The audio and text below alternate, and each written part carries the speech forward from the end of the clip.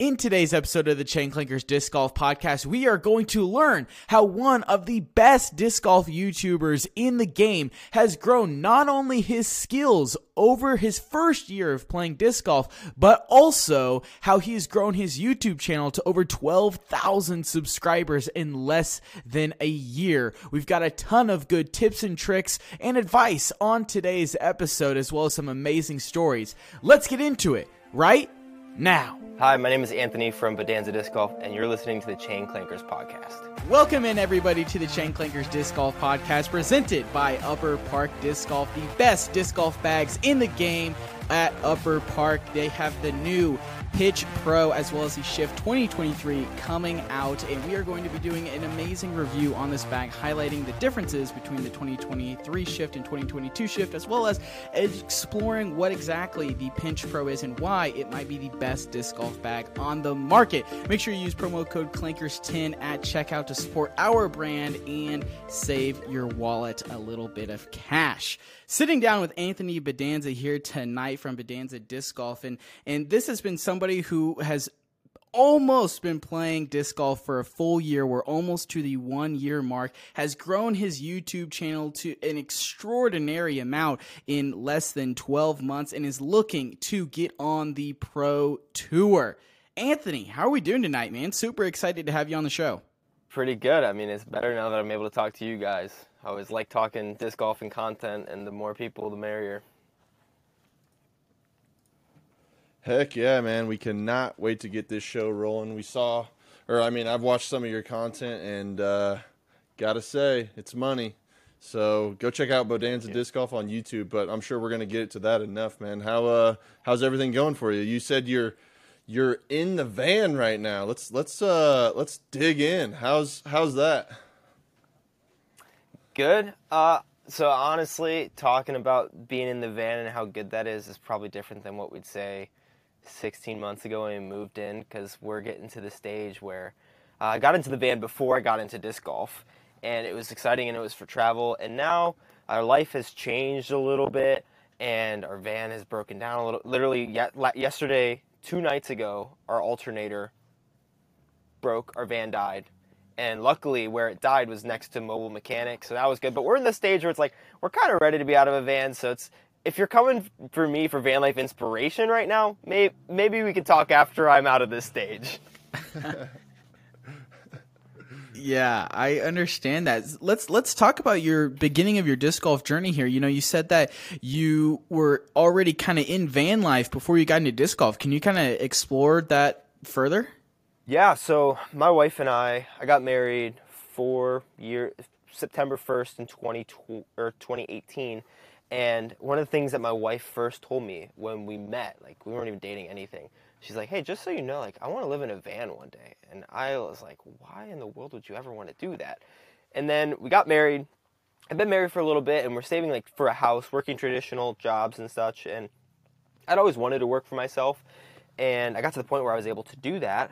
And then our house fund turned into okay, now that we're kind of income independent and her job in the pandemic went remote, so it's like, maybe we could actually just turn this into a cheap van that we could go and live in for a while. So we ended up doing that. We bought a van at the beginning of 2021 and started building it out slowly but surely, and then got on the road September of that year. And then I'd never touched a golf disc, I don't think, until maybe the end of December, early January the following year, because we were moving and traveling. We had gone to maybe 15 states at this point already, because we went straight up north from Florida, Orlando, where we were from. We did the Northeast as it was fall, so we went down through Maine, all the way down the East Coast, and made our way back to Florida, and did that for the holidays. And then we were making our way up to Kansas City to visit one of our friends, and we stopped in Chattanooga.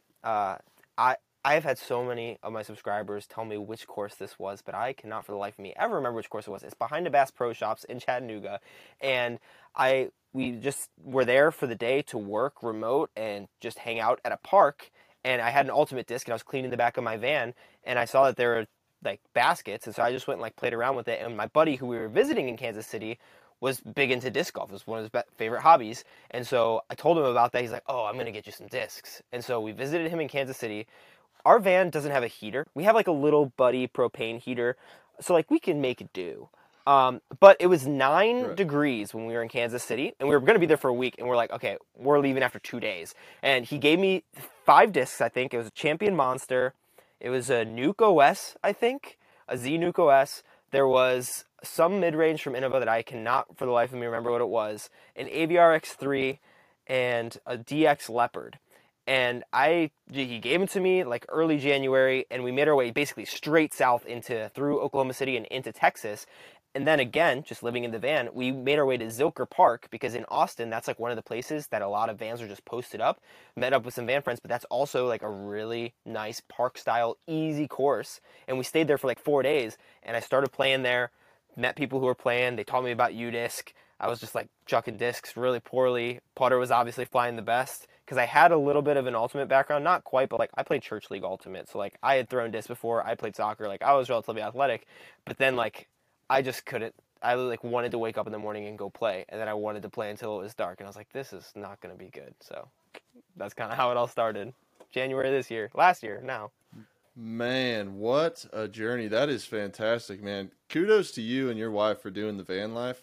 I think it would be fun for about a month for me, and then I'd probably want to, I don't know, I'd lose my mind, I would imagine. But that is some awesome stuff, and I am jealous of the fact that you get to play courses all over wherever you're driving. I don't know about all over the country is completely accurate, but all up and down the East Coast.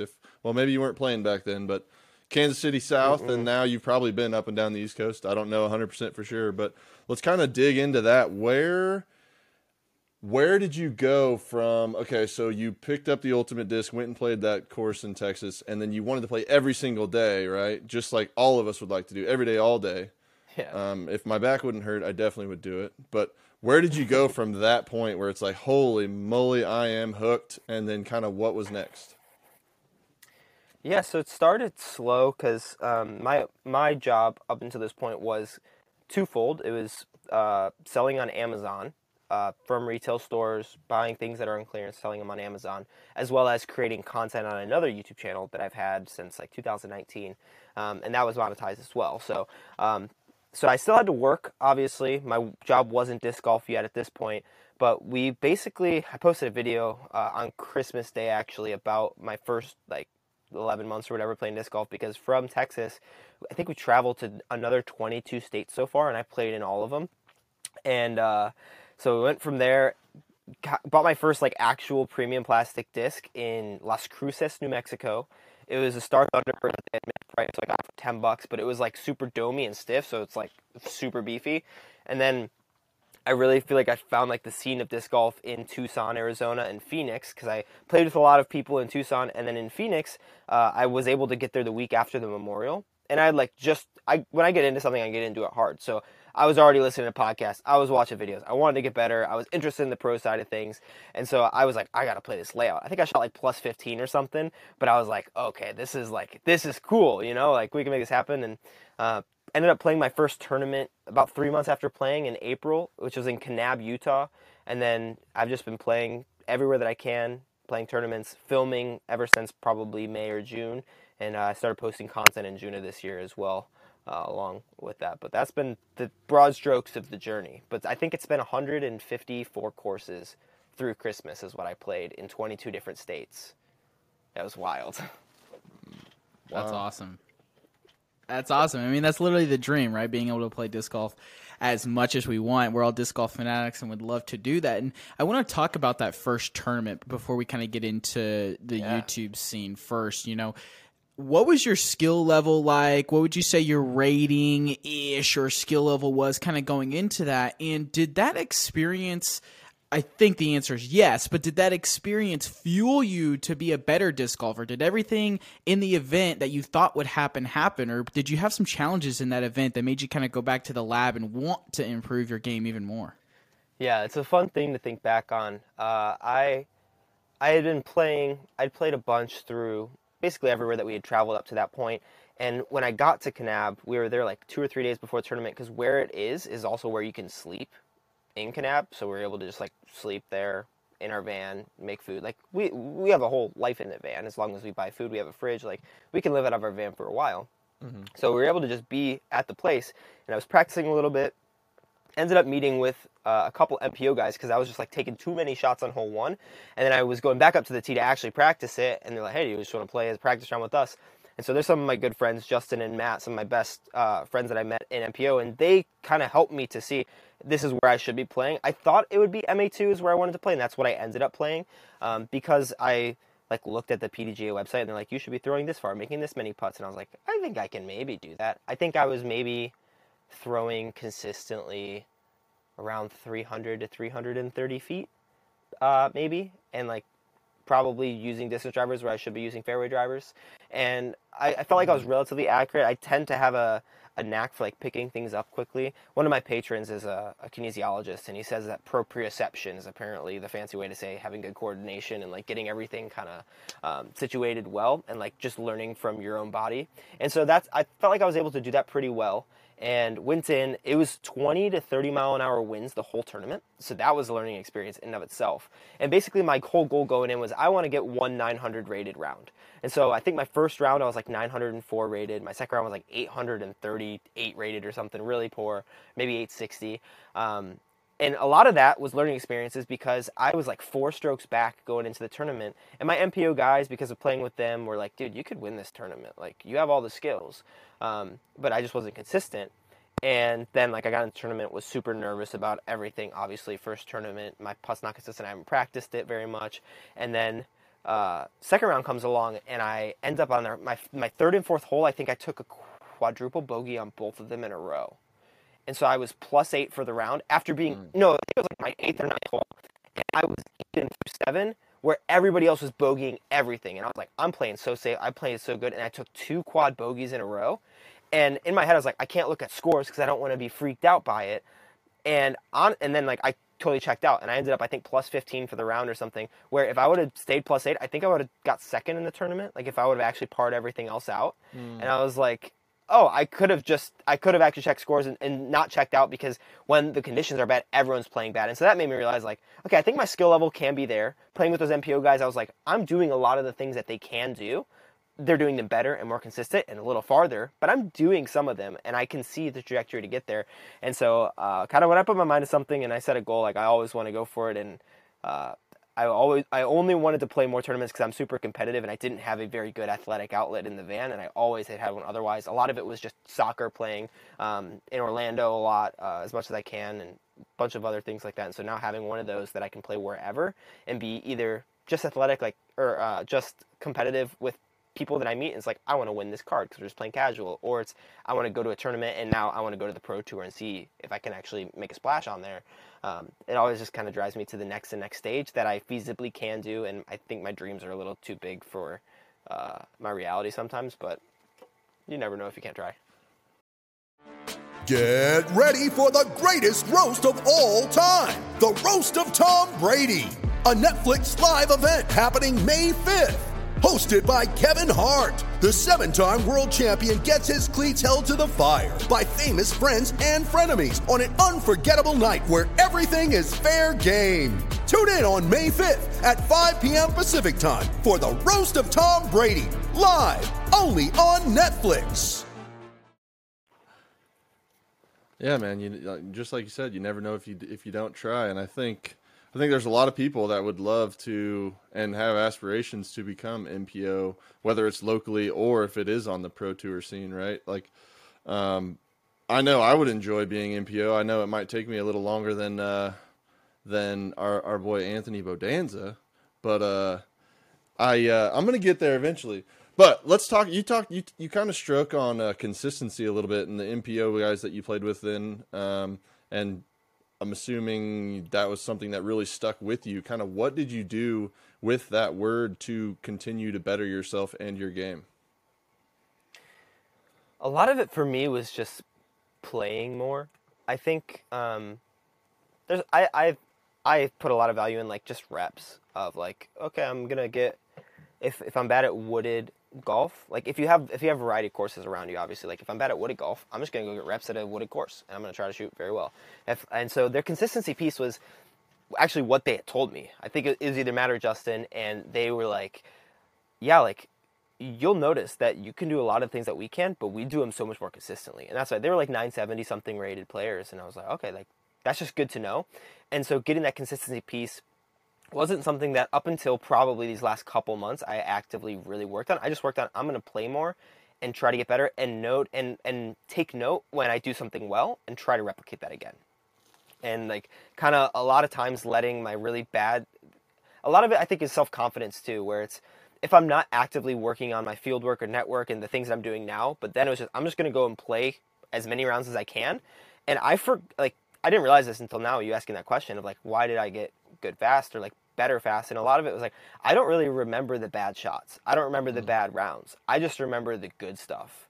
And that's kind of interesting for me because I am very, very hard on myself. A lot of my subscribers say I'm too hard on myself because I would keep a lot of that stuff in to be authentic. And I kind of disagree with the notion that some people are like, no, you can't be hard on yourself. Like, look to the next thing. It's like, you could be hard on yourself, but then let it pass. It's like, oh, Anthony, you suck. Like, that was really bad.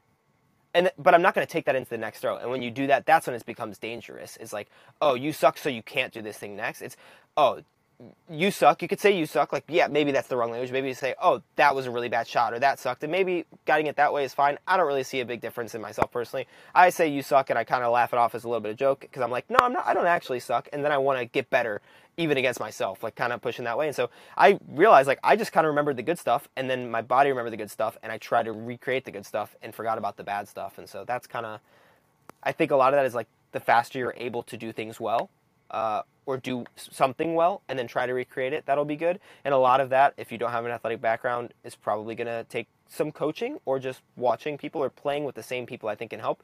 And that's one of the problems. I don't play with the same people almost ever. I've maybe played max with like maybe 6 to 10 rounds with one of the same people, and that's because I was with them for like 2 weeks, and then I'm gone on some more people. So I think having a solid group of friends that you could try to get better with and stuff would definitely be helpful, but that was probably a lot of it. Thank you for making me realize that. I totally didn't realize that until just now.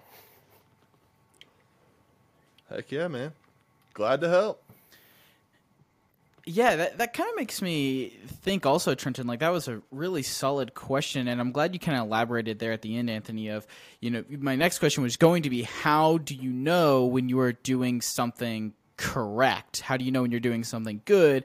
I feel like it's very easy to just be negative on yourself and be like, that was bad, that was bad, that was bad. But you kind of answered that a little bit by saying, you know, you need to be watching videos. You need to have a group of people, coaches maybe even, that can advise when you are doing things correctly. But let's say, you know, I'm a brand new disc golfer, kind of like how you were, and maybe I don't know anyone in the community or don't trust anyone in the community. Maybe I struggle. I'm shy. You know, I struggle with, you know, meeting new people. Is just watching videos and trying to do a side-by-side form check or something like that with, like, you know, Paul or Eagle or Simon or any of these big pro disc golfers. Is that maybe kind of the best route to go down, or is there a better route that would be more useful of your time? Yeah, I think I might be speaking a little out of turn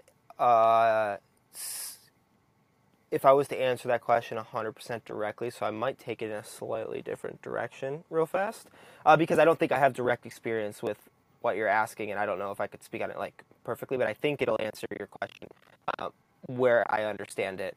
I think one thing is, if you don't know, like, the feeling things are good is good up to a point, and I'm learning that was potentially bad for some parts now, because having my background of athleticism and weightlifting a little bit as well, I had a lot of, like, I was able to rotate very quickly, and so my form has been very bad, but I was able to throw consistently 400 to 420 feet, and I hit 440, like, I parked a couple 440-foot shots in tournaments before, and, like, that to say, I probably capped out at that because, like, I had the, like, background to do that. But now I'm having to relearn so much as I'm undergoing a really major form change right now.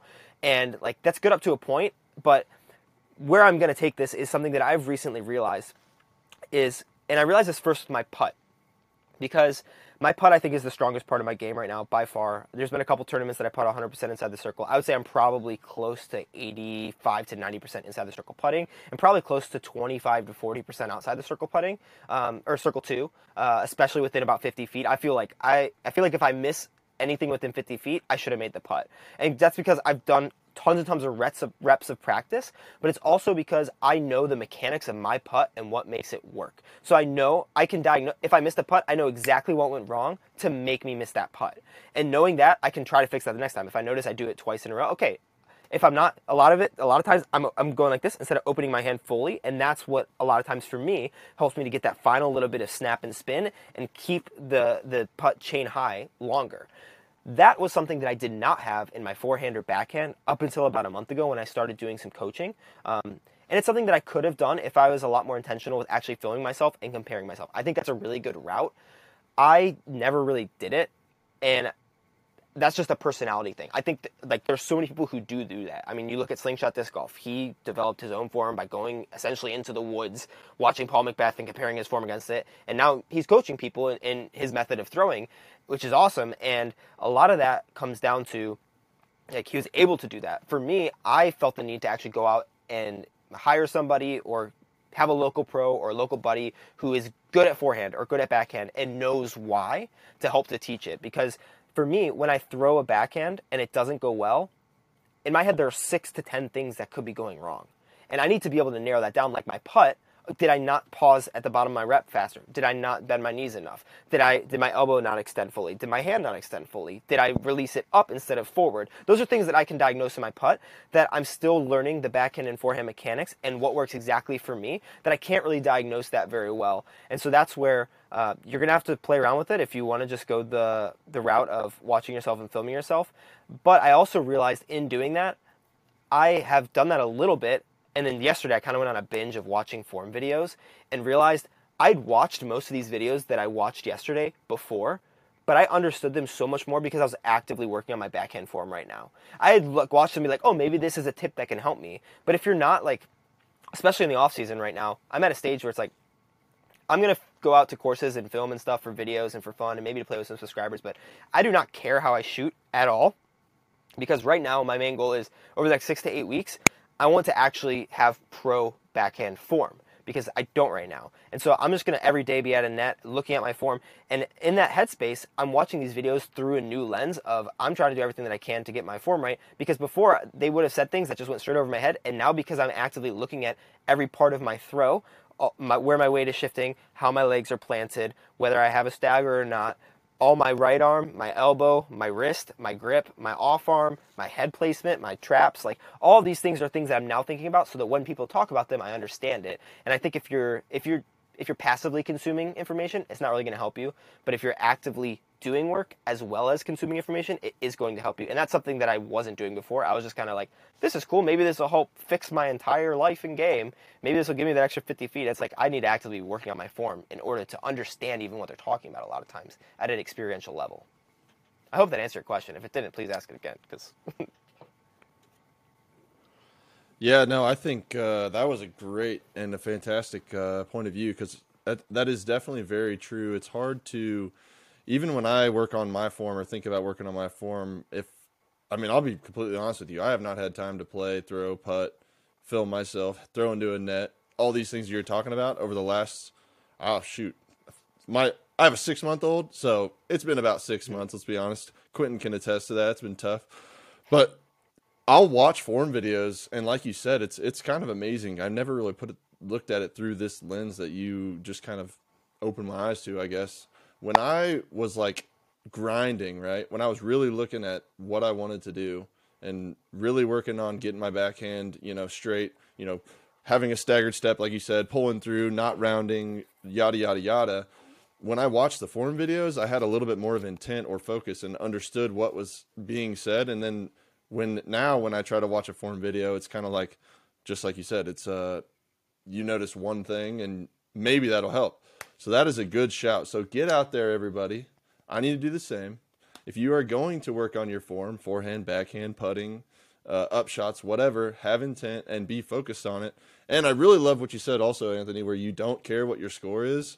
Like, that is the hardest thing, I think, for everyone that is competitive. I played football, baseball, basketball growing up. I know Quentin played all kinds of sport. He's probably the most competitive person I've ever met, or top 5 for sure, where like one thing kind of goes a little bit awry and it's like, dang, what is happening right now? and you miss one putt and you have 18 holes left, but you're in your own head, that silly thing that all amateurs and honestly all levels do. And then eventually you get to the point where you can kind of grasp that and put that guy in your pocket and pull the good guy out and continue moving forward. But I think that's some fantastic advice, to make sure when you are actively working on form that you are fully invested on what's going on and try to ignore the nuances and the bad things that don't really matter, when all you're really trying to do is get that nose angle down and not round, or whatever the objective is of that round or of your couple weeks. Like you said, I think that was a great shot. I don't even really have anything to say. I just wanted to elaborate on it and kind of thank you for the advice, I guess. So well, I'll ask a question on that then, because I while you were talking, I kind of came up with something there, and it kind of deals with when you were talking about putting. You were saying, okay, well, I know I didn't open my hand enough, or maybe my elbow placement was wrong, or I went down at an angle instead of straight down. As you've been working on improving your backhand form, I've watched a couple of your videos on the nets. I think a net, after watching those videos, I'm much more in the camp of, if you actually really want to work on your form, I think having a net is really crucial, because you don't see the entire flight of the disc. You just see yourself working on that specific X, Y, Z, whatever you're working on in the moment, and you can get a lot more reps in easier. But like you said, you also need to take 10 minutes every now and then and chill, so you don't overdo it and hurt yourself. But where I'm going with this is, when you're doing these reps, working on your form, how much time are you spending on each individual component of that backhand form? Are you taking the entirety of the form and trying to do it all in one? Or is it like, hey, these next 30 reps, I'm only going to focus on my hips. Okay, these next 30 reps, I'm going to focus on my head placement. Okay, these 30 reps, I'm going to focus on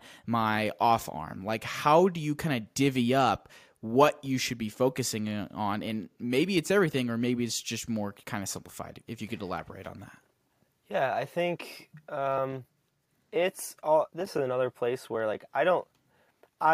one of the things that I want to be very transparent about, and I do say this all the time, is I'm not a coach. I don't want to be a coach. I'm an athlete who wants to share my journey, and right now I'm at that point where I'm still trying to figure that out for myself a little bit. And honestly, I think the way that I have worked it is I'm kind of blocking the movements. I'm looking at right now, just looking at the trajectory of my life, and the van is we want to move into an apartment probably the end of February, early to mid-March.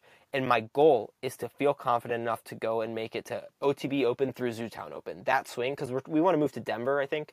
That's basically our plan right now. And then to get out, we also want to go to the Pacific Northwest, because that's one of the only places we didn't go. So going to Stockton, California, hitting up the 3 or 4 events in Portland area, Seattle area, and then going over to Missoula and starting my tour there and seeing how I fare. If I get last at all those tournaments, that sucks, but there's going to be a lot that I learned to figure out. But I don't want to go out there if I don't feel confident in my backhand form. And so I'm really I've heard a lot of people say 6 to 8 weeks is if you really focus on it, is how long it'll take to fix your form. A lot of things in my life have come faster than that, and I'm hoping that this is one of them. But knowing I'm blocking out that time, the next 2 months, where right now I'm just kind of blocking each step. The biggest miss for me was my hips. The way that I moved my hips was very counterintuitive to actually getting a good throw and a smooth throw. And so now I just did my distance, and I lost some distance because I'm working on new things. I also kind of reverted to some old things as I was trying to throw that distance. And so right now I really worked on my hips, and I'm kind of trying to block each part of the movement incrementally, and I'm kind of letting a coach lead me through that instead of doing it 100% myself. And that's where I think the value in having a coach, if you can, is helpful. Or if you're really good at just blocking it yourself, that could be helpful as well. But I'm really the things that I'm mainly thinking about right now are the way that I distribute my weight on my feet, not falling over my lie, bracing with my right foot, my off arm, actually creating space, because my arm does not stay up when I throw. And that's a lot of things to think about, as well as having good tilt, as well as the way that my new hip movement is working. And so I've been basically just repping for the past week or two, just my hip movement, and I've gotten most of that down. I still have a little bit of a ways to go, but that's becoming more natural. That when I'm throwing, that's kind of what feels more natural, where it felt very weird at the very beginning. And that's kind of where it needs to be, is like, it's going to feel weird every step that you take, but then it'll start to feel natural. And so I basically blocked that, and I don't know what the next step is 100%. I'm basically trying to look at pro form and make sure that my frames are matching up and things, but I'm trying to let someone lead me along that process, and that is a place where I am able to do that. I'm really like blessed and thankful that I'm able to like hire a coach to be able to do that with me, and I think that's the fastest way to do it, probably because they've taken other people through this journey. But I don't even really necessarily know how to answer that question specifically, because but I'm really focused on blocking one thing until it's natural. Maybe you can do two things. Maybe you can do one lower body, one upper body, or two lower body. Or maybe there's three things in your lower body that are messed up that are actually the root of one thing. And if you work on that, everything will get fixed. But I'm honestly not 100% sure at what the best, and maybe talk to me in 3 months when I have good form and we can talk about that. But for now, it's kind of in process. Yeah, that's awesome. What do you think? So you're working on your hips, and went from kind of a foreign feeling thing to feeling the most, or one of the most natural things in your movement. What are you doing every day? I know you're doing nets. Is that like you wake up, you throw into a net for an hour, then you go to the course and actually play, or kind of how does your daily practice look like? Yeah, right now it's my main practice is network. I've realized that I probably want to do a little bit of field work as well as network, or even just alongside, like if I can bring the net to a field and almost exclusively throw into a net, but sometimes throw out in the field, because I've noticed sometimes I'll throw a little bit down and I'd be like, oh, that's a good shot. But actually, if I would have thrown it into a field that would have turfed at 100 feet, it's like, okay, that's not actually good. So having a little bit of that mix there. The main thing for me, though, is I'm throwing into a net and recording every single rep. And then, just like you were saying earlier, Quentin, the rest part of it, where if you are doing field work, you can go rest while you walk and grab your discs. The rest part of it that I found for network is taking the time to actually analyze every rep, all the form. Okay, what did I do good? What did I do bad? And did it feel like it was good or bad? And then doing it there. I'm trying to do network every day. I'm also at lifting right now and trying to get back into the gym with another coach that I'm working with to work on strength and flexibility before the season rolls around, and create habits that I can bring into the season so I continue to work while I'm also on tour, ideally. Maybe not on tour, just playing with tournaments, depending on whatever happens this year. But I don't really include any coursework right now, and I'm not planning on doing any coursework probably until about 4 to 6 weeks until my season starts. My actual on-season, which for me is probably going to be middle to late March, early April. Might play a few events just for fun, but that way I'm just really focusing on my form, or until I feel like my form is really good, and then I can go to a field and try to work it out. I just basically am going to courses to shoot content because that's my job. So I'll work on it a little bit there, and that's kind of helpful, and I can look at my stuff and sometimes cringe when I edit, sometimes be like, good job, you did something good, buddy. Just depends on how I actually threw that day. But most of it right now is just into a net and recording every throw and going over my recordings and saying, okay, how is this actually working? Trying to talk to a coach and that's and comparing my form to pros. That's basically all it is for me right now. It's just a lot of net time spent at a net, which is fun for me. Luckily, if it wasn't fun, that would suck, but I really enjoyed the process. That's awesome. That's good stuff, man. But you did hit it on there a little bit, talking about how filming content is your job. Let's explore that a little bit more. Mm-hmm. You're running a very successful YouTube channel. I can only imagine you're ecstatic, over the moon with its growth so far. Not even been a full year yet. What initially made you want to start a YouTube channel? Yeah, so I've been wanting to do YouTube for 7 to 10 years probably. I want to do it for a while, and I've started and stopped a bunch of channels. The one that kind of caught on was I have another channel which is just my name. It's still on YouTube. I haven't posted on it in a little over 3 months. I'm planning on getting back into posting a little bit, but that was where I started initially making money with content and monetizing it.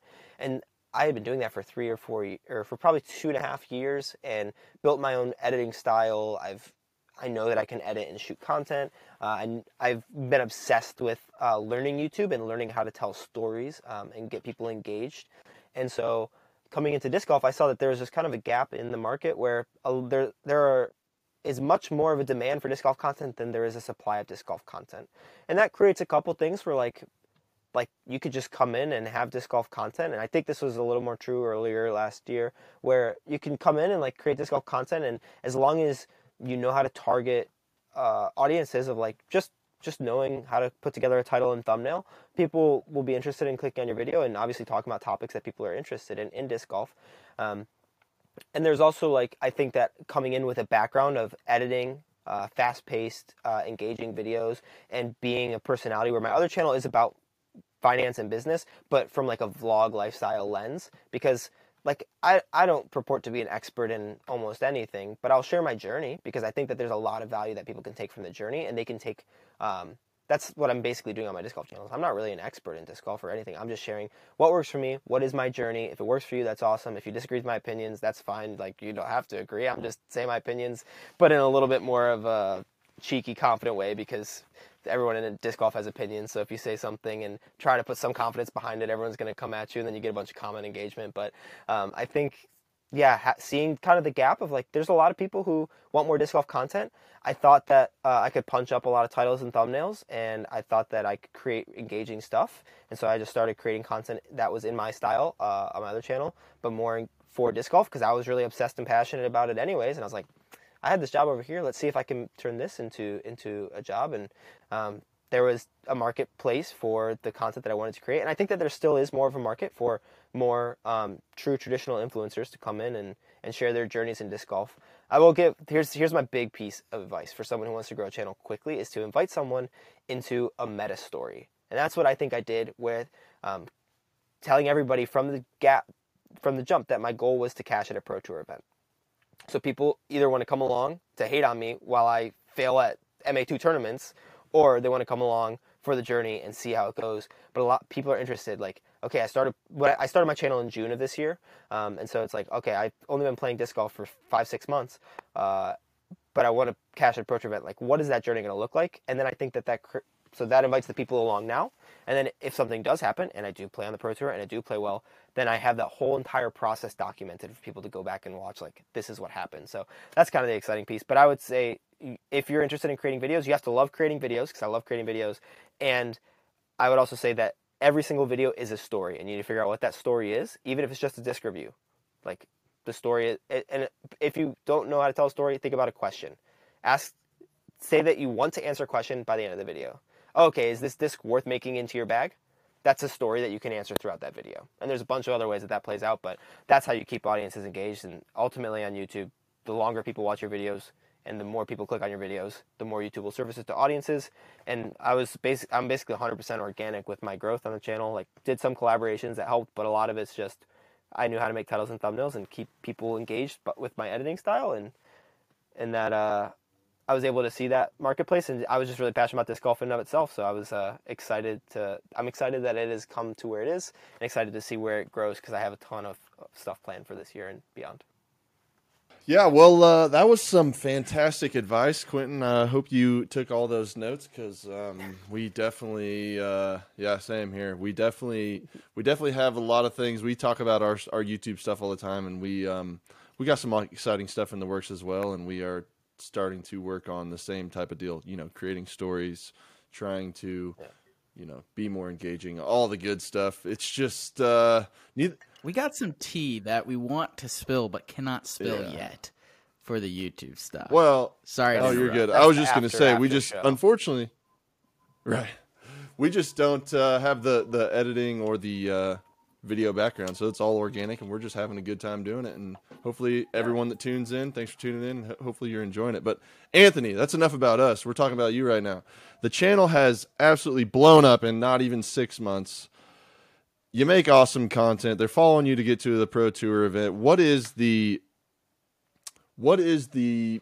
oh man, it's what you do for a living, but I still want to ask, what has been the most enjoyable part of this 6-month YouTube journey of your tour to making money at a Pro Tour event? Just what's been the most enjoyable part of like creating the channel What's like so far? So what is like your favorite thing about doing that and creating the content for all your subscribers and followers and Patreons and everything? Yeah, I think it's multiple fold. I'm gonna give two answers. One of them is going to be selfish, but one of the answers is the kind of community that I think disc golf is like bringing in general, but also that I think I'm able to show a side of it of like being new.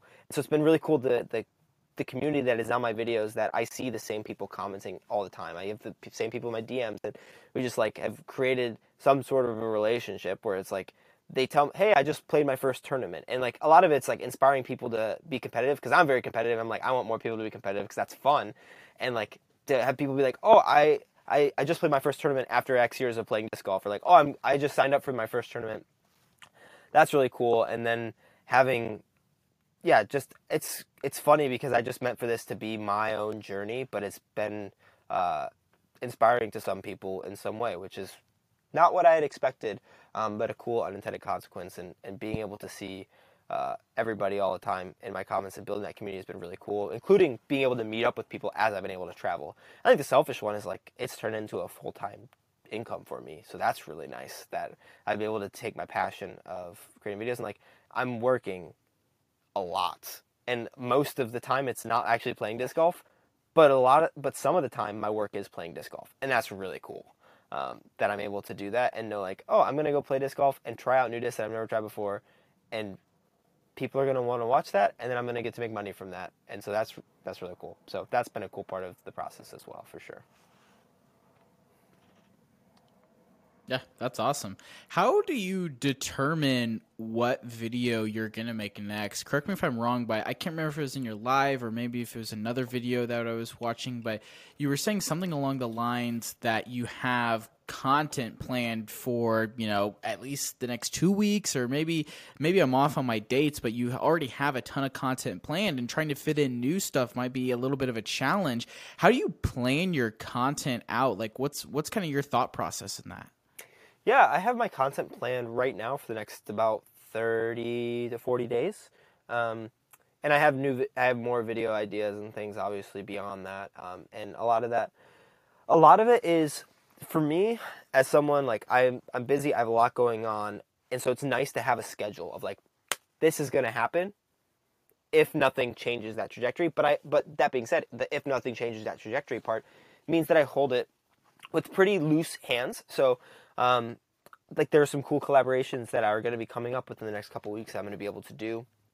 I don't know how many videos are going to come out of that. I haven't planned that yet. And I don't know where that's going to fit in the schedule, but I can just shift things by days. Because I do content every day. This actually in January, I think I'm going to put out about 40 videos. Because some of my series, I had initially planned for them to be front nine one day, back nine the other day. And then I realized I have too much content planned. So I have to do front nine, back nine same day. So that's kind of like if you think about a skins, like they do front nine and back nine the same day. And that's just to keep the videos lengths down, because keeping people engaged for 30 minutes is a lot harder than keeping people engaged for 15 minutes. So, but that's where I have tons and tons of stuff scheduled, and even more that like I could put on the schedule, but I try to be 2 weeks to a month out, because I have been basically the same day that a content is going up, I'm either shooting it that day or editing it that day or both. And I would like to be at a place where I have 3 to 7 days ahead on content, which is just a lot of upfront work.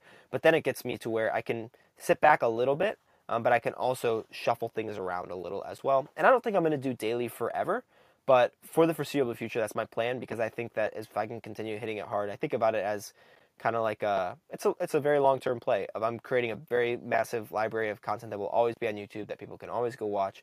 And I have the energy and ability to do it all right now. And so I'm going to continue putting out daily videos as long as I possibly can, as long as I can keep the quality of the content high enough.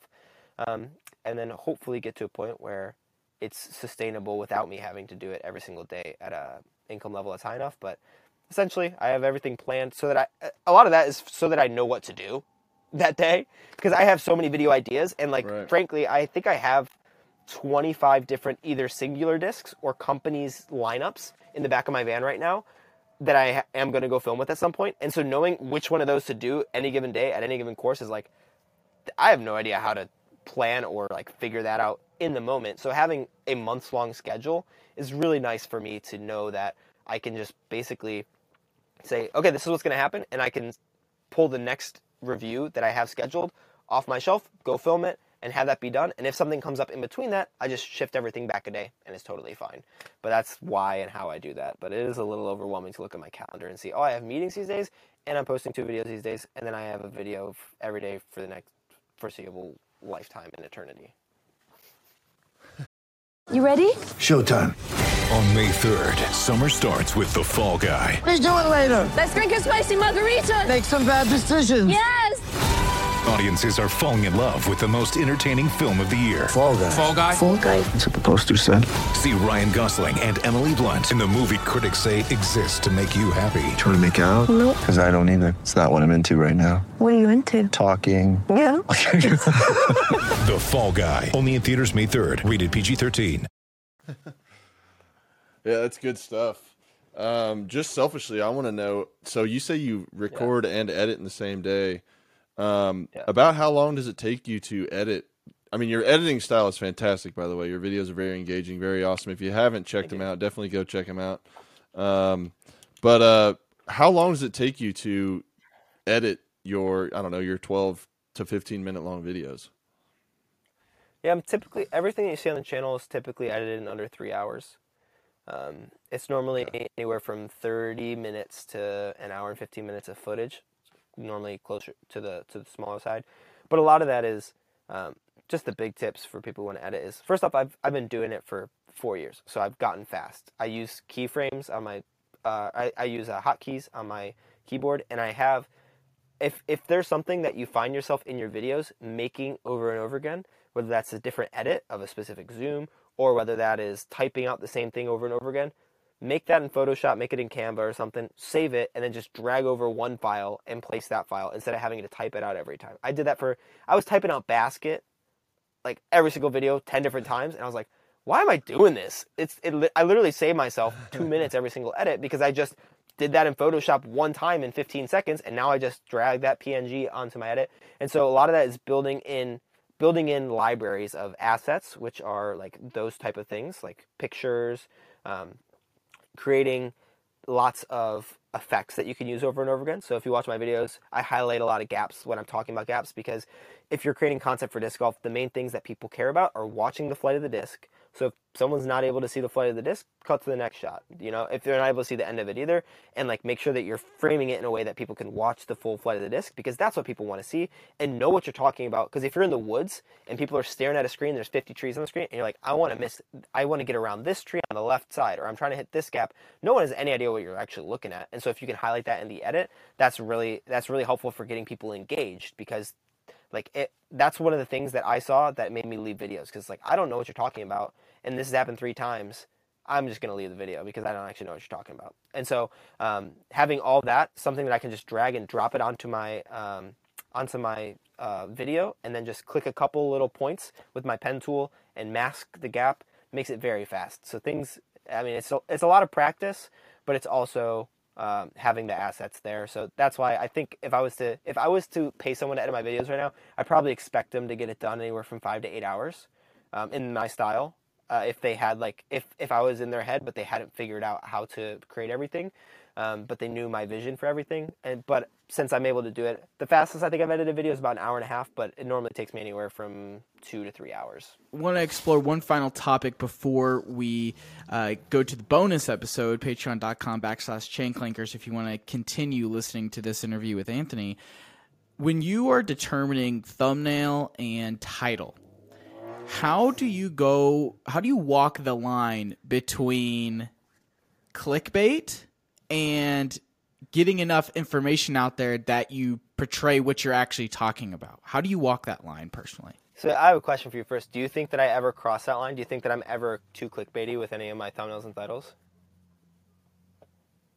I would say overall, no. I think that I have personally learned a lot more once I've kind of taken that deep dive on your channel and looked at how you title things and look at how you make thumbnails. A lot of them make sense to me. I just have not been able personally to find a good line of how am I conveying my message versus this is clickbait. And I talk about message for 2 minutes in a 50-minute podcast. Yeah, so I So this is the most important thing. So you just listen to how long it takes me to edit a video. I would typically work on thumbnail and title for about an hour to an hour and a half. Sometimes more, sometimes less.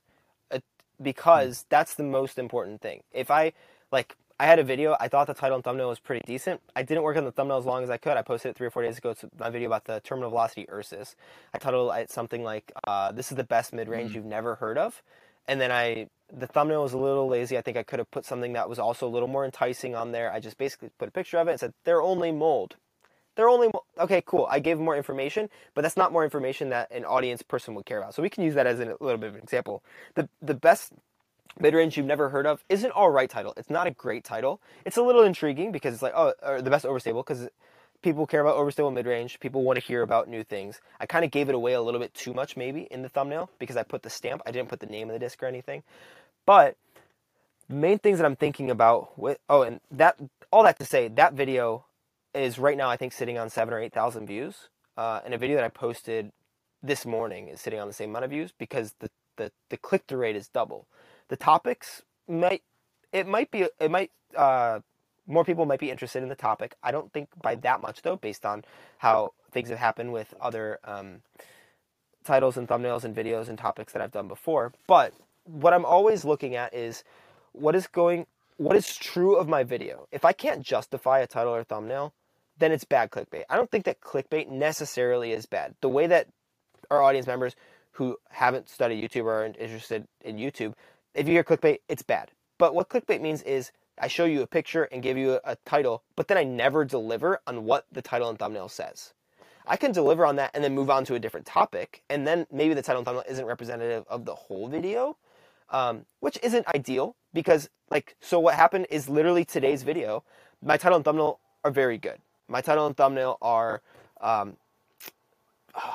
testing my new max distance during a form change, and then my thumbnail is something like the truth most people don't talk about, because I haven't heard a lot of people talk about this. I've heard some people like Robbie C talk about it, but it's like when you're in a form change, your distance is going to go down, but not a lot of people will show that process because it's a little bit humbling. Like that video is one of my more emotional, frustrating videos because it's not fun to have that happen.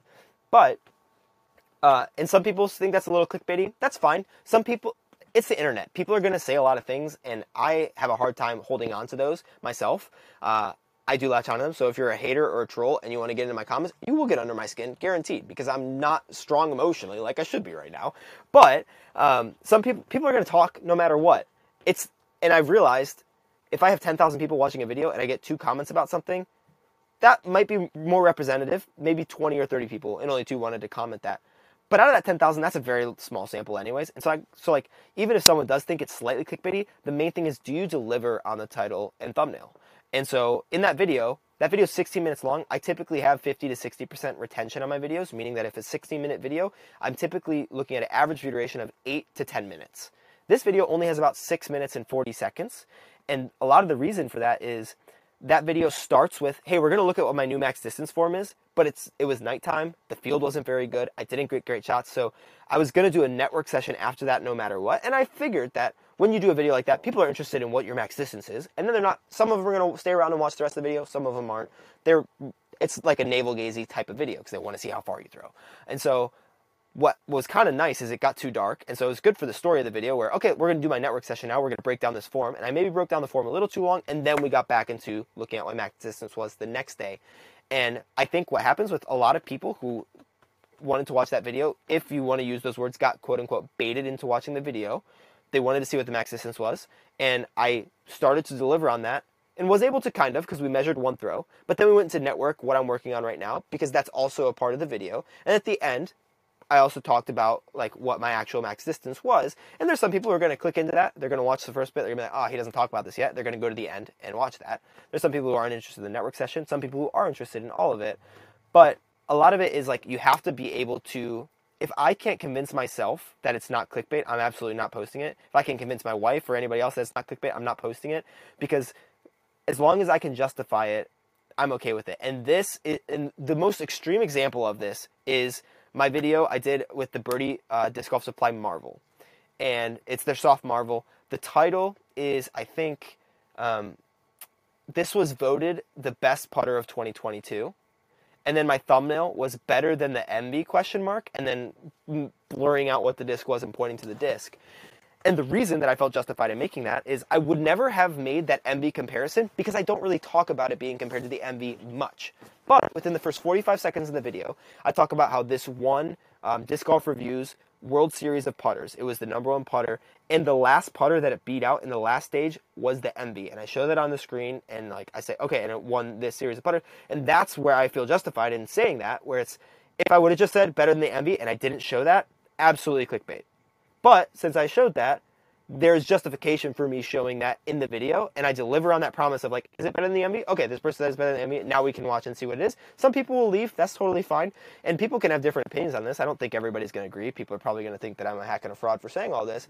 But I think that as long as I'm able to, and the way that I think about titling a thumbnail is I want to get the most people interested in this video and intrigue them with something that is new or different, and then the picture, the thumbnail has to be very clear, simple, and few words. So like less than 5 words. Some of them break these rules. They're just like general rules.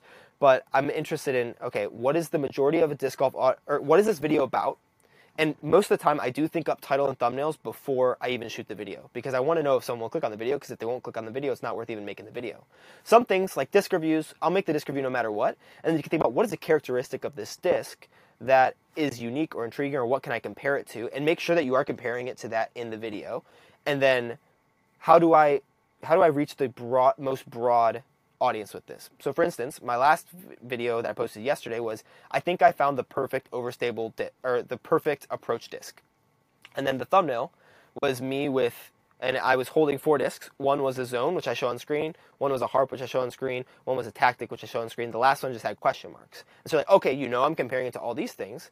And so I think I found the perfect approach disc. It's not saying this is the perfect approach disc, because that's something that like you can still post that. That's fine. Like, but hedging it even a little bit with, I think I found the perfect approach disc. That's like, I think is a hedging.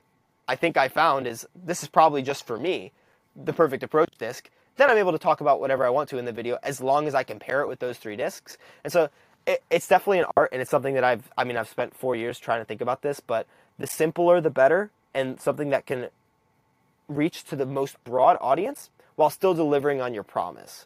So I can't say like, this is the best out of all the approach discs in the world. I'm not talking about all the approach discs in the world. I'm talking about 4 approach discs. I'm not testing against all those things. And so I would have to justify it to myself, but I would try to make it the most broad that I can, that'll interest the most people. And as long as the video is good enough, people will stay around. So even on that clickbaity video, I still have 50 to 60% retention, because and that's what I'll tell you is, if you have a really clickbaity video, it'll be 20 to 40% retention, potentially, or less than what your normal retention is. It'll be significantly lower than that. And that's when okay, that was clickbait. People don't appreciate that. And I haven't had any of those yet. I don't plan on having any of those, because that would lose a lot of trust in my audience. Where there's some people who post, oh, this was kind of clickbaity. It's like, okay, kind of, but I can also justify it. And if I was in a room with that random audience person, would I be able to justify it to them? If I can, yes. Then I feel good about posting that title and thumbnail. And they're not going to take the time to actually listen to me in the comments or whatever. And I'm not going to take the time to tell them about it, because that's not my job. I don't have to do that. But that's kind of where that line is drawn. That was very rambly. That might not have to stay in the podcast, but that's the most passionate I am, because titles and thumbnails will make or break your YouTube channel. If your titles and thumbnails are good, your YouTube channel will grow. As long as the content can back it up, as long as your retention can be good enough, titles and thumbnails will make it or break it. Guaranteed.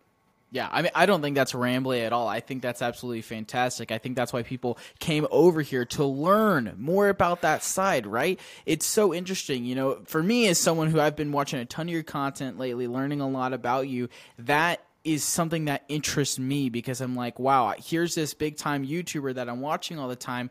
Now I'm seeing them on a different level, and I'm understanding more of what goes into the secret sauce that makes this success. So I absolutely love it. And I think we can continue this kind of rabbit hole, but let's get over into the bonus podcast. Again, patreon.com/Chainclankers. If you want to hear more of this conversation, we're going to go a little bit longer over there.